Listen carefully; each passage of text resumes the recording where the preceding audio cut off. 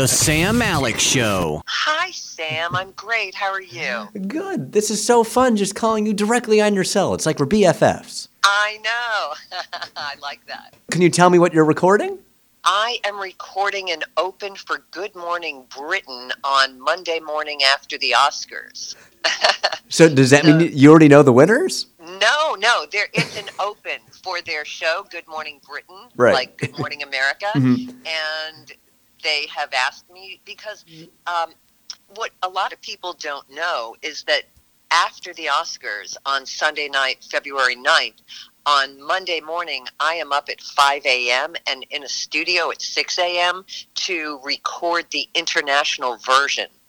So they must be waiting for that international version, or else they take it and edit it themselves all night. I'm not sure. But this is for Monday in London. I am learning so much. By the way, I looked on Facebook. Randy, we have 60 mutual friends. That's crazy. Well, you're in radio, so that doesn't surprise me. So give me the life story in like 30 seconds. Where are you from originally? And just tell me your whole journey to where you are now. Well, luckily I did it in 10 minutes on my TED Talk, where I sort of tell my sad little story of growing up. And hopefully I made it funny. So if you have a chance to check out my TED Talk, that would be awesome. But I was born in New York. I had a very sort of sketchy childhood, being shuffled around between parents and family members and, a lot of upheaval and movement in my household. I didn't really have a great home, which of course is why I became like the most obsessed, mom ever, because I wanted to give my daughter everything I didn't have. But basically, we moved around and I wound up with my mom and my stepfather in Detroit, Michigan, and that's where I started in radio. It's where I went to high school, started in radio while I was in junior college there. And, I just think that sometimes life can offer you these amazing gifts when you push yourself to get through hard times and really just, wanting to have something of your own so badly that you, just push yourself out there. I didn't really have any guidance, and I sort of found my way into radio, and then after 20 years, I was selected to be the first woman in history to do the Oscars as the announcer, and it changed the trajectory of my life. I left radio and became a full-time voiceover artist. Amazing. And so I have a 2-year-old son named Hank, and I have a daughter named Margot who was born 5 days ago. Oh, my goodness. Oh, Mazel Tov. Toda. So, how old are your kids? Or you have a daughter? I have one daughter. She is 22. She graduated from USC Marshall School of Business last May.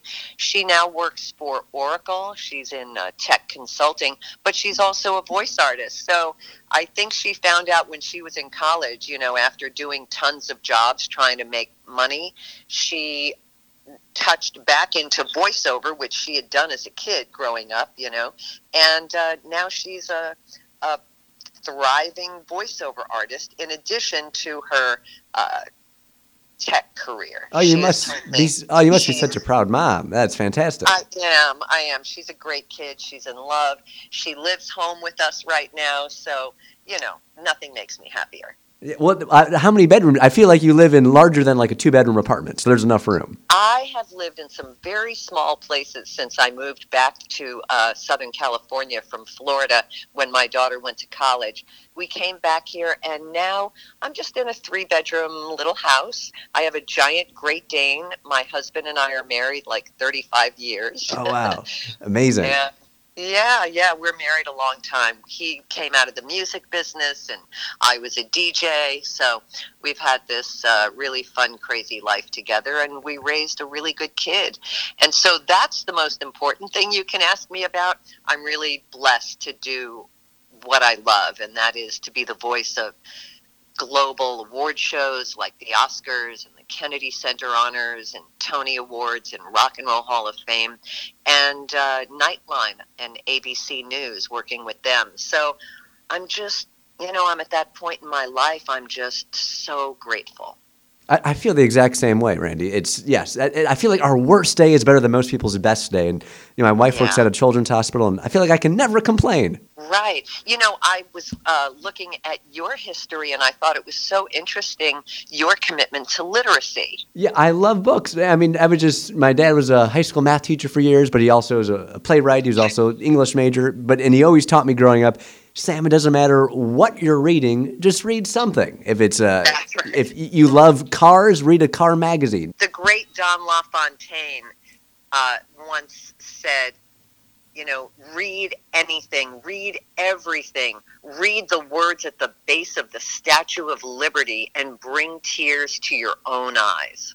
Oh, how beautiful is that? Gorgeous. So the Oscars a week from this Sunday night on ABC. Is there anyone who's nominated or maybe someone who's presenting who lives on your street, Randy? I feel like you got to be the most famous person in your neighborhood. Hardly. I live in Malibu, so there's a lot of really famous people that live here. It's great being not known for your face, so I can walk around.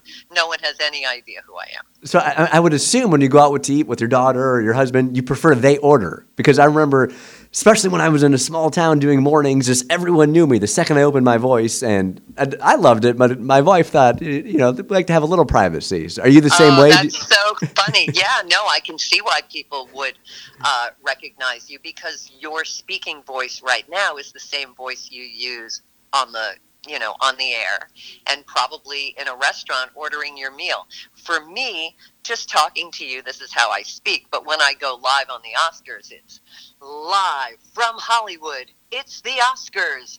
So I don't really sound that similar to the voice that goes live over to the world.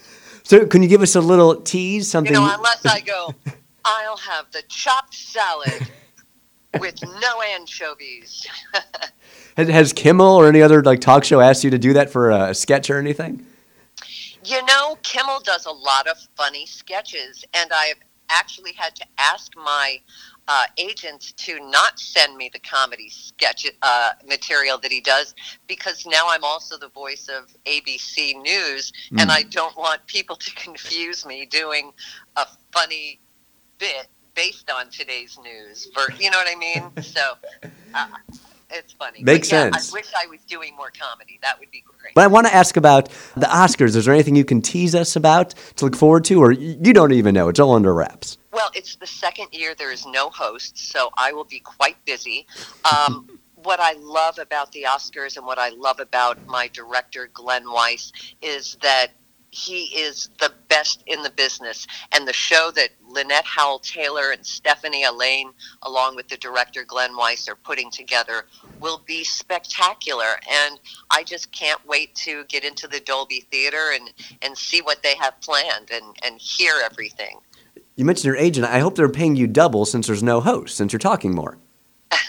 From your lips to God's ears, really.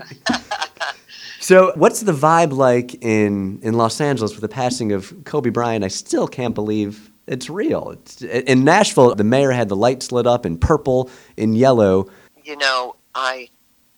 He was so beloved, but really all I can think about is the pain of his wife, Vanessa, having to raise those girls and what they're dealing with. And Mauser, her husband, how he had to tell his children that mom's not coming home.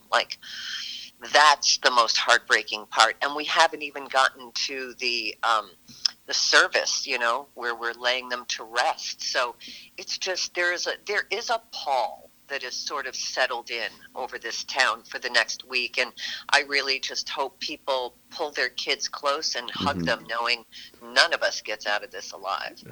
So true. Do you know if there's got to be some sort of a tribute for the Oscars? Do you know anything about that? Well, of course, he won for his short. There will be a tribute, and I'm sure it's going to be incredible. That's the beautiful thing about this industry. People can make fun of Hollywood, but when you're an artist and you are making your living in this town, the depth of your humanity is so deep, because there's this connection between everyone, and everyone is coming together. And the fact that they are artists that are deeply emotional, I think we're going to really, like the Grammys the other night, I think they helped a lot of people heal.